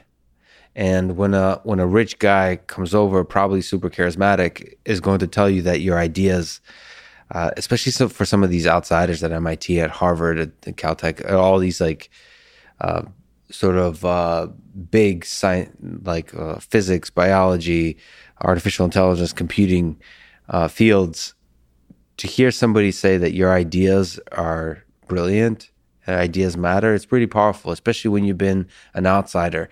Like, he's talked to a bunch of people who had outsider ideas. You know, the big negative for me of modern academia is that most people, actually, like most communities, most people think the same, and there's just these brilliant outsiders, and the outsiders are just derided. And so when you have Jeffrey Epstein, like a hyena, sorry, going from on the outside and picking off these brilliant minds that are the outsiders, he can use charisma to convince them to collaborate with him, to take his funding, and then thereby he builds a reputation, like slowly accumulates these people that actually results in a network of like some of the most brilliant people in the world, you know, and then pulls in people like Bill Gates and, I don't know, political figures.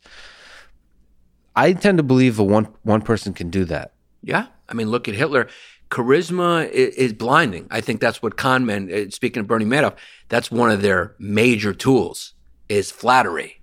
Just glib, superficial charm. It creates those blind spots. Yeah. People want to hear how great they are. They want to be flattered. It takes your defenses down. It plays to our ego. The how much we're all just pieces of garbage and want to hear how great we are. We want that love from our mother and our father. It's Freudian, and they know, because they're not burdened with that need. Yeah. They're not burdened with that empathy or emotions, and they just see things very calculatively. They know that we're prey in their game, and they use that against us.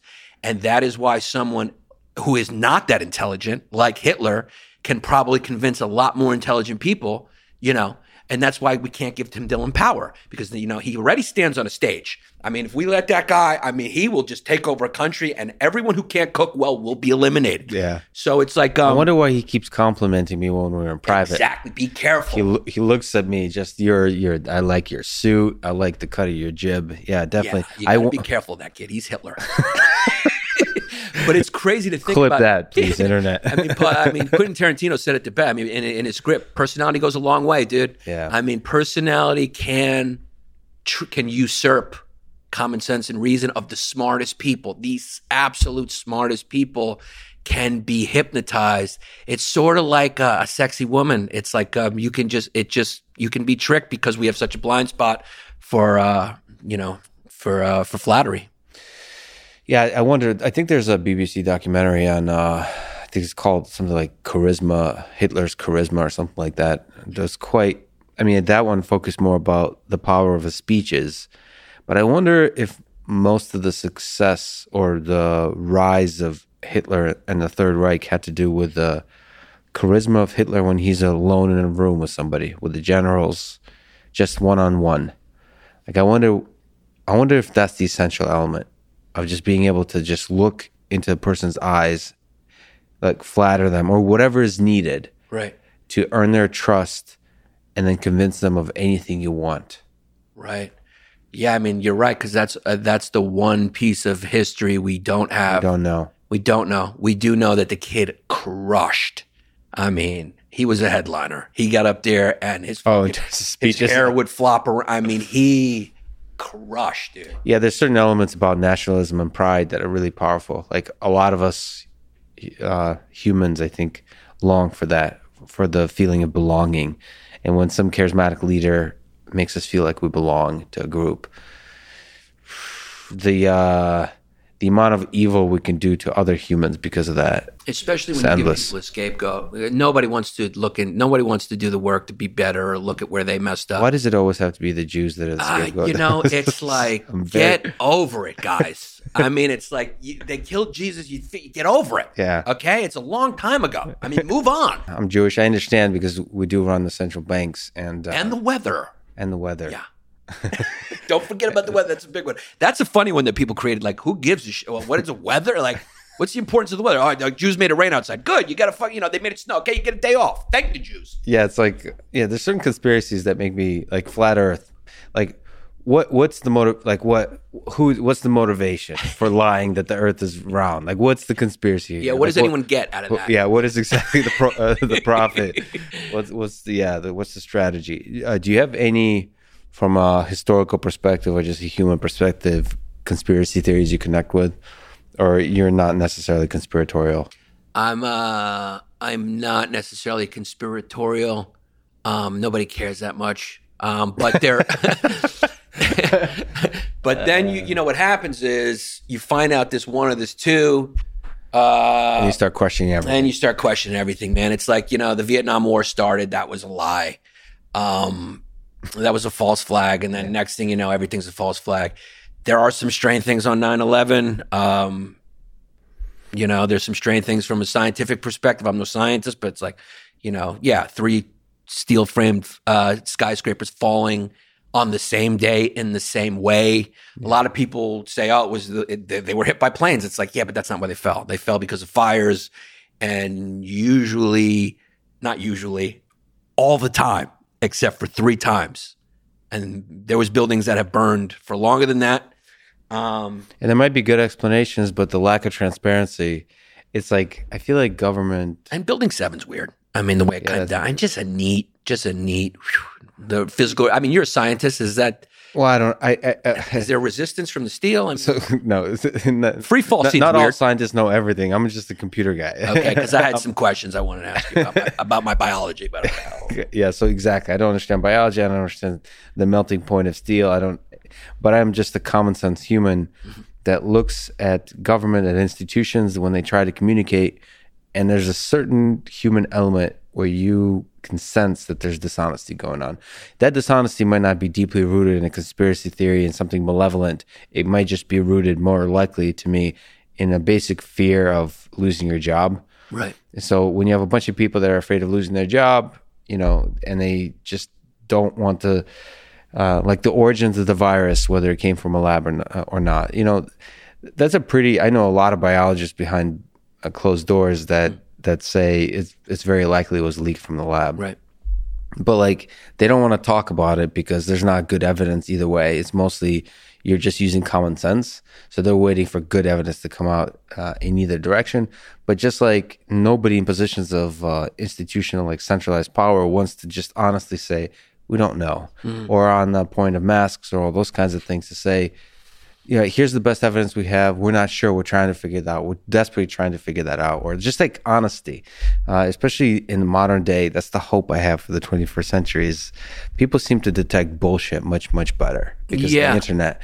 Yeah. Yeah, and we but they also believe crazy shit too. There's no yin without a yang, I guess. But I think the conspiracy theories arise only when the people in positions of power in government and institutions are full of shit.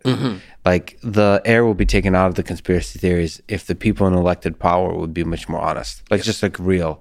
You have people like Andrew Yang, whatever you think about him, just more honest. He just like says whatever the hell comes to mind. By the way, he's running for New York mayor. Mayor, yeah. Do you have opinions? Yeah, it's no good. I like Andrew Yang, and it's no good. I'd be honest with you. I'm a lifelong New Yorker. I mean, I'm a New Yorker. Well, you're a New Yorker, so nothing's good. Well, something is good. Okay. And let's be honest about New York. Yes. It's a very socially liberal place. It is the head of the snake. New York is the country. When New York's not doing good, country's not doing good. It's the most important city. DC, New York. It's really Rome. Be honest. It's. Maybe I'm biased. I don't know. But No. yeah. We just New Yorkers. We walk around everywhere and we go, "This is just like New York, but not New York." It's and New York needs. And I'm a guy who leans left. I lean left, and that's just what it is. A dictator? Is that where you're going? No, we back to Stalin? It's a money town. Come on, man. I mean, New York is a money town. And Wall Street, and then when AOC and her cronies at the local level rejected that Amazon thing, you're going like, what do you think makes cities? And what's going to create jobs in the 21st century? What do we need? More nail salons? More pizza places? I mean, we're living in the tech revolution, and whatever your opinions are about Jeff Bezos, that's the world, tech. And they want to come here. Of course you give them tax breaks. That's why companies go anywhere. She's so fucking utopian. And that progressive wing is so utopian. And that always ends in disaster because it's not rooted in reality. It doesn't accept the reality that people are self-interested. Now they're going to do this 14%, 15% tax hike on people making $1 million more. In New York City, $1 million is not that much. So people are going to flee New York. The tax base is going to flee. New York's going to fall to shit like it did before. So you're saying it basically needs a more capitalist front, like capitalistic type of thinker. Bloomberg, Giuliani, when he was still sane and his hair wasn't melting off his face. Prosecutor, you need a tough. I mean, I don't know what's happened. That guy's lost it, but it's fun. Yeah, it's fun to watch. Yeah, it's fun to watch him be just like Trump's lackey. Like, yeah, boss, whatever you want, boss. I'll just say whatever you want, boss. But New York is a money town that needs a money guy and sort of more of a Republican. I have to say on the local level, as more of a guy who leans left, I'll just be honest, it's a tough city that needs a tough mayor, not some guy who's going like, I understand we all need free money. Andrew Yang, I think, is right in the big picture because all the real jobs are somewhere else. And you look at those Asian cities, you go like, oh, that's what our cities used to look like at the Industrial Revolution. There was jobs and people were making things here. And now you look at those cities in Asia and you're going like, wow. And then you go to Detroit and you're like, yeah. We're done. You go to Cleveland, you go, we're done. So I don't actually. It's funny. The reason I really like Andrew Yang is I've learned a lot every time he talks. Like it's not his opinions. He's just giving a lot of data, like information. Which I just start a podcast. Don't run for mayor. Well, yeah, that's true. He already has a podcast. I think Yang Speaks. Who doesn't? Who doesn't? Who doesn't now? That's the way we communicate. I don't even talk to people unless it's on a podcast. Well, listen, man. I'm not going to criticize that because there is something like I talked to my dad on a podcast for 4 hours, and I'm not sure I would ever talk to him in the way we talked without the podcast. What does he do, your dad? Physicist. Oh shit! But like that episode out. Yeah, it's episode 100, and the way I recorded that podcast is I try to put my ego aside. It's actually really tough to talk to your dad, especially because you're giving him a platform. Especially so at that time, there's already a bit of a platform for this podcast, and so there's this. As a son, you think like, "Oh, here it goes with this bullshit again." Like that's the natural son thought you have, but at the same time, I wanted to. The way I thought about it is, in 20 years when I look back, like I want to do a conversation where I'm happy with it. So I want to make him shine. But I also called him out on like, why were you so distant? Wow. Like all of that kind of stuff. Yeah, it was very difficult to do, but it was really important to do. And I don't think I'd be able to do it without a microphone. Right. Listen, how often do we sit there and just focus our attention, just look at the other person? I don't know, man. This is not even recording right now. I just invited you over. Just so we could actually, you're right. The podcast does make, like I've been listening to every word you've been saying. And if we weren't doing a podcast, I might be looking at my phone or being self-conscious about something else or nervous or anxious. You're zoomed in, especially with people close to you. I mean, I recommend that actually for people to talk to their family on a podcast. Fake or not. That's really powerful. It made me realize that there's a clear distinction between the conversations we usually have with humans and those we have when a podcast is being recorded. What the fuck were we talking on before that? I knew you were going to lose your train of thought on that one because that's a big one. There's emotion behind that one. A podcast with Dad is going to take you to a place. I took you to a place. It took you outside of Interviewer. New York. I went to a place. In Yang, in New York and Yang. Yeah. So the data, one of the things that really surprised me about, I like the psychoanalysis you just threw in there. I knew that was that took you to a place. So Andrew Yang mentioned. Do you respect me now, Dad? MIT, is it enough? Fucking million people listening to this. I got 14 Rogans. Is it enough, Dad? I'm creating robots. Is it enough for you? It's not enough. That's what drives you, probably. That's probably what drives me. That's what gives meaning to life, is it's never enough. And I hope to pass that on to my kids one day, that nothing's ever enough. Whether they're robot or human, right? Your kids. Most likely, let's be honest, robot. You might call one of your robots. Do you love your robot? Are you starting to love your... Is it going to be like that Pygmalion thing? You create them and then they kill you, but even while they're killing you, you got a tear roll. The tear. Right? A slow one tear. And just... Yeah. Why are you doing this Frankenstein? They're going, Why? But I loved you. Those would be the last words out of my mouth. But Andrew Yang mentioned something on that it cost $400,000, over $400,000 per year to support one person in prison in New York. Like, when I heard that number, it was really confusing to me. Like, that it cost that much, $400K per person. And it was really refreshing to hear a politician describe a particular problem with data, that this is this prison industrial complex, whatever the hell it is. And whether the solution, it's unclear what the solution is. I think he has solutions, but just the honesty of presenting that information was refreshing. And I'm not sure a capitalistic person would solve that. Those kinds of problems he might make worse. And I'm not, I'm a huge fan of capitalism. I think the free market is the way we make progress in this world, but it seems to go wrong in certain directions, like the military-industrial complex, the prison, anything that ends with industrial complex. Mm-hmm. And so I'm not sure. Mm-hmm. I'm not sure if all of the problems.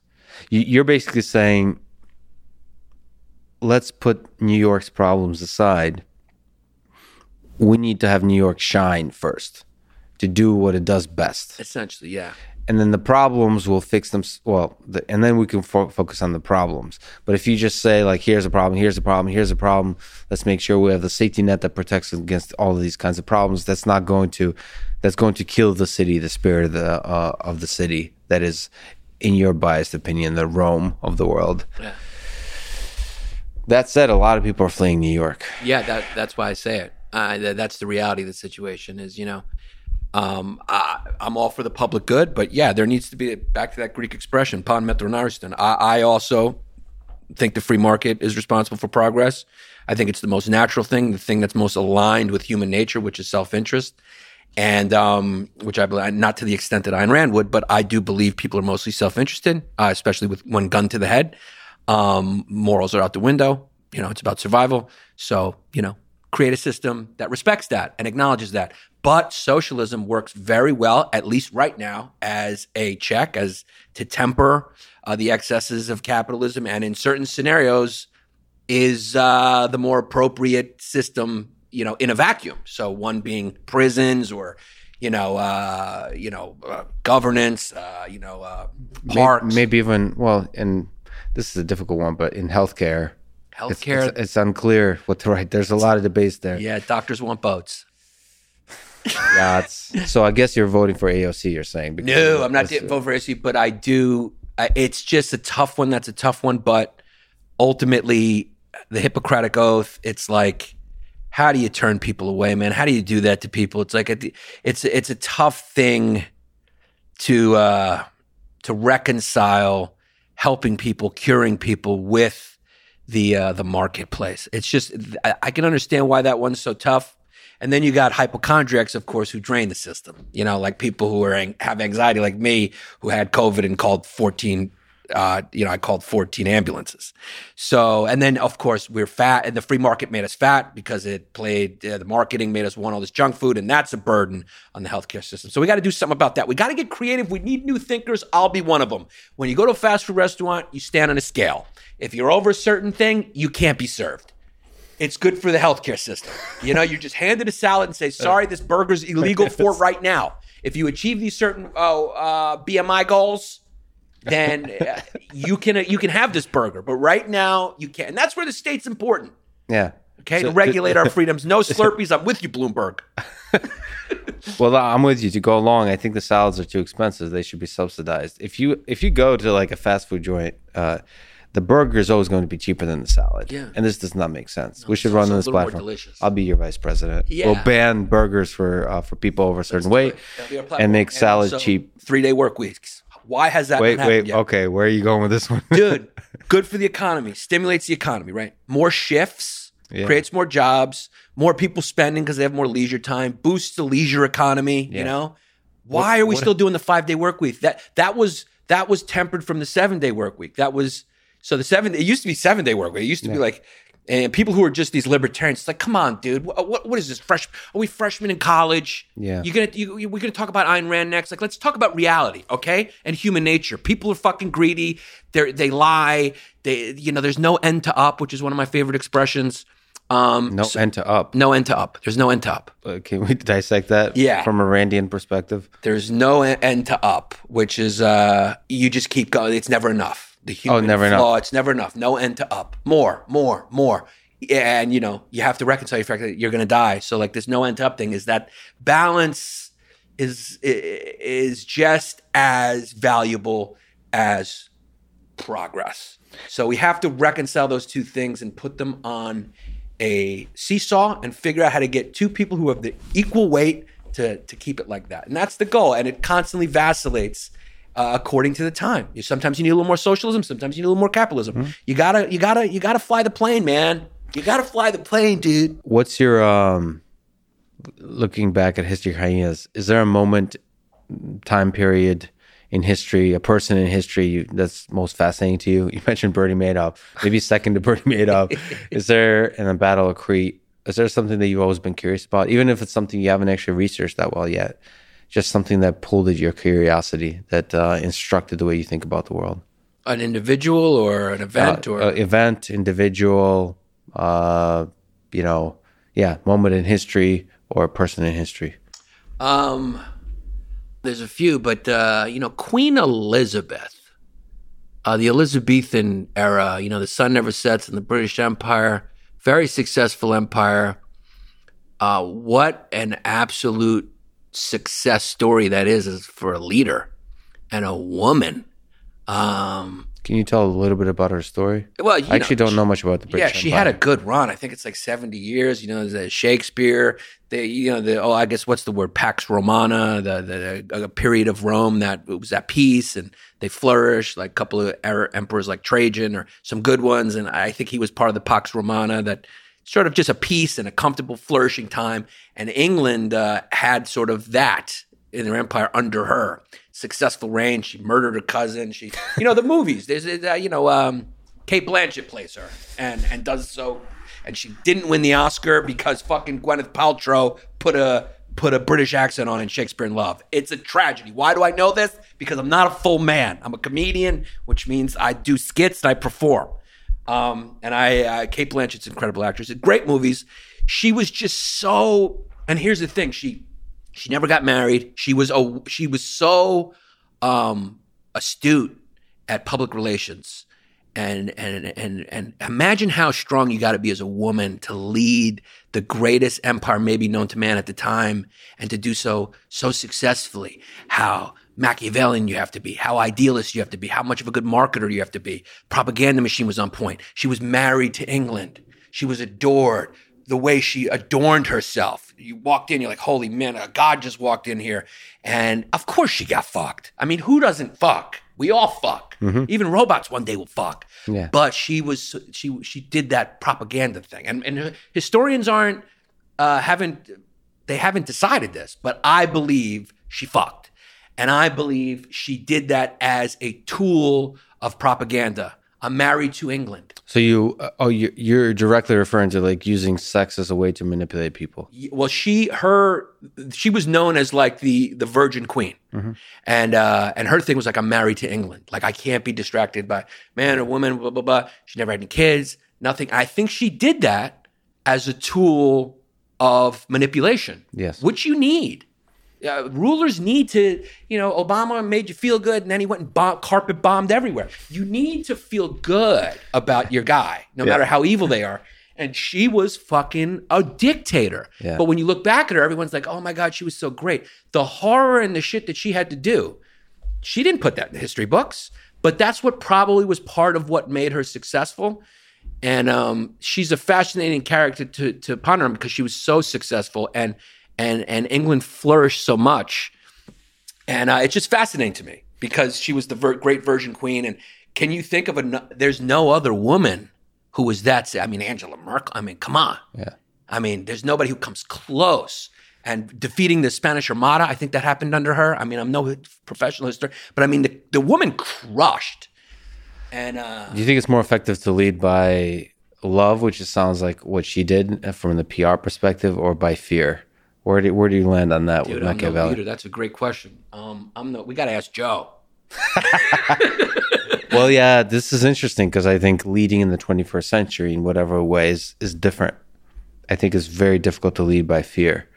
I mean, that's why I find Putin fascinating, and like really fascinating. Like, is he a relic of another era, or is he something that will still be necessary in the coming decades for certain nations? I don't think he's a relic from another era. I think his background, I think he is who you think he is because his background was in espionage. His background was in subterfuge and espionage. I think I've said the word subterfuge maybe 10 times now. But he... you like big words. You intellectuals. I'm sitting here with you. It's time to flex. But he's very good at that, right? Like... controlling people with psychology. And even if you look at the way he's sort of used the internet and has sort of been, gotten into the citizens of other countries' opinions, and it's very KGB. He also looks great without a shirt on a pony. On a horse. On a horse, yeah. I thought he would choose a pony because a pony's smaller. Makes him look. Would you put Queen Elizabeth as the greatest leader of all time? Like probably. Yeah. I think as a woman, and you look at the length of the reign. I think it's like 70-something years or something like that she reigned.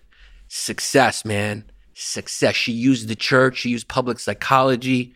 Shakespeare, the greatest playwright of all time, under her reign. People were going to plays, and it was a successful run, and she was marauding everywhere else, and culling resources for the empire, and just a absolute successful. It's even a token of her success. We don't consider her a dictator. Yeah, she's a dictator. She was queen. This is my thing I love about the feudal system, that these fucking countries still have feudal systems. They're celebrating a horrible thing. Divine right of kings, oppression. Kings were dictators, and now they have fucking ceremonial. Why don't we have a ceremonial Führer? Why doesn't Germany? He doesn't do any of the bad stuff. He just rolls around and does this and shit.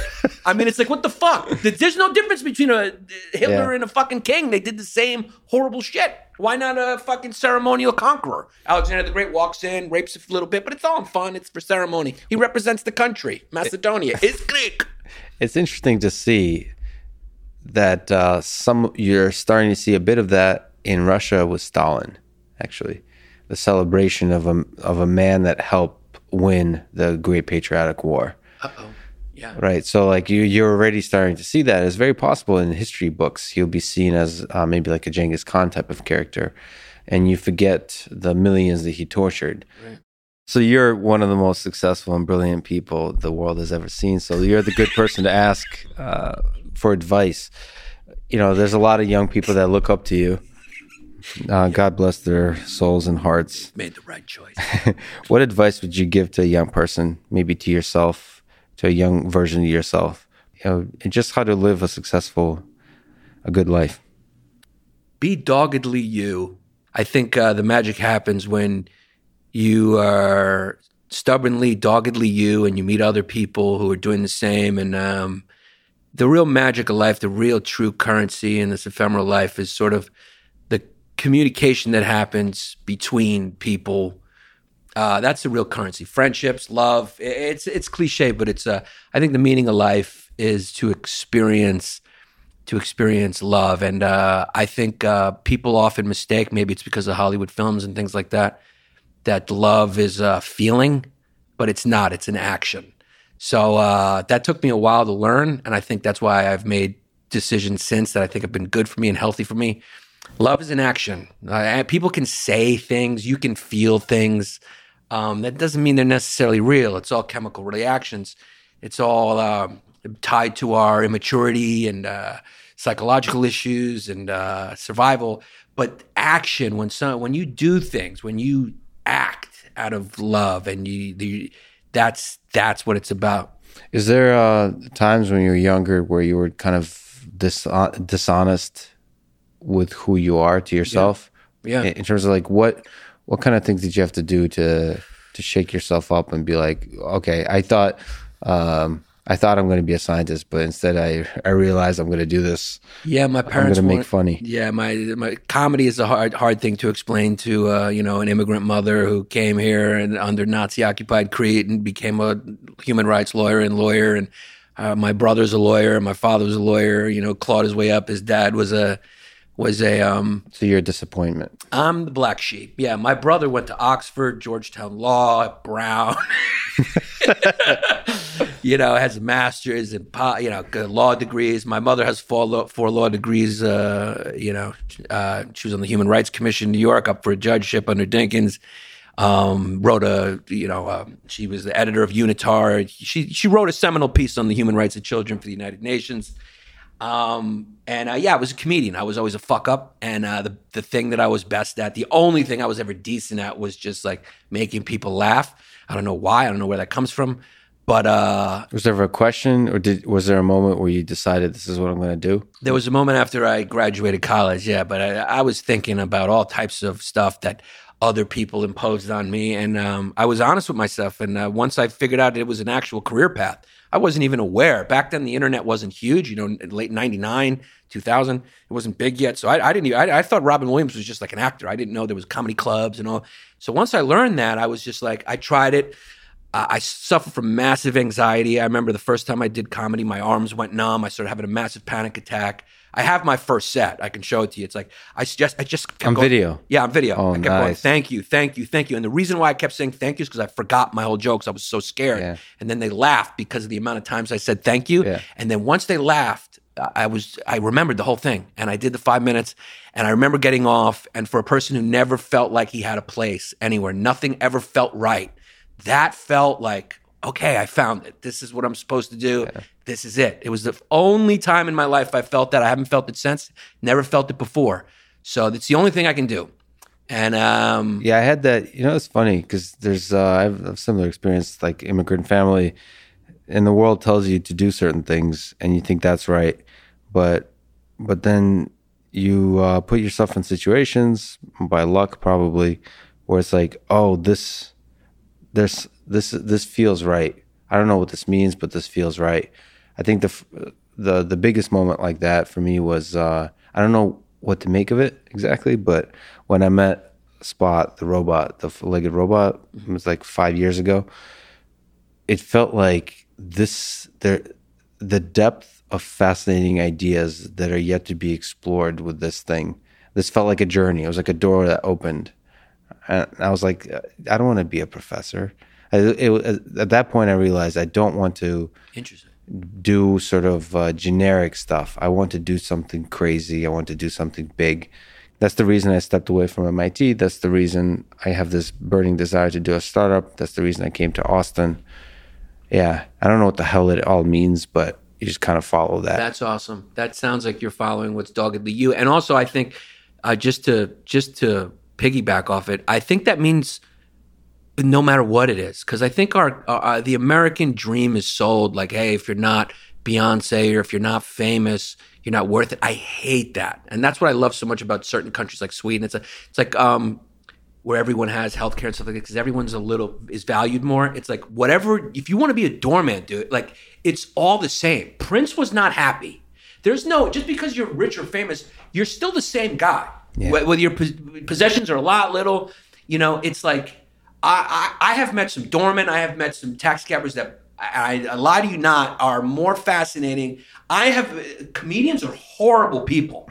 I want to get away from all of them. I have very few friends, Paul Verzi, Tim Dillon, who are comedians because they're awful, awful people. Some of the people who you know the most, who are the most famous, are not who they say they are. Usually that's the case.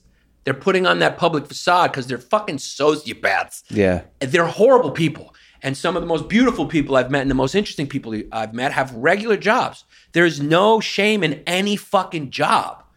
We don't all have to be rappers with like rims. It's just a weird thing. Yeah, fame is a drug. And yeah, comedians, I agree with you. There's some part of me that knows that there'll be a moment in my life when I'm standing there with like a sword or a knife in my stomach and looking at Tim Dillon's smiling face saying, you shouldn't have trusted me, you stupid fuck. So on that note, Giannis, I've been a huge fan of yours. I love what you're doing with Long Days, now your new podcast. And I obviously love all the stuff you've done before with History Hyenas, the chemistry. The chemistry you have with yourself is also fun to watch. So, man, I'm a huge fan. It's a huge honor that you come down here. Dude, thanks so much for talking today. It means so much to me to hear you say that. I really appreciate it. I'm a big fan of yours, and having me on has been amazing. And just thank you, man. Thanks for having me on. And people, if they want to watch my special, it's called Blowing the Light. It's on YouTube. And please come listen to Long Days, the podcast. And let's go eat some barbecue. Let's do it. Thanks for listening to this conversation with Giannis Papas. And thank you to Wine Access, Blinkist, Magic Spoon, and Indeed. Check them out in the description to support this podcast. And now, let me leave you with some words from Karl Marx. Revolutions are the locomotives of history. Thank you for listening and hope to see you next time.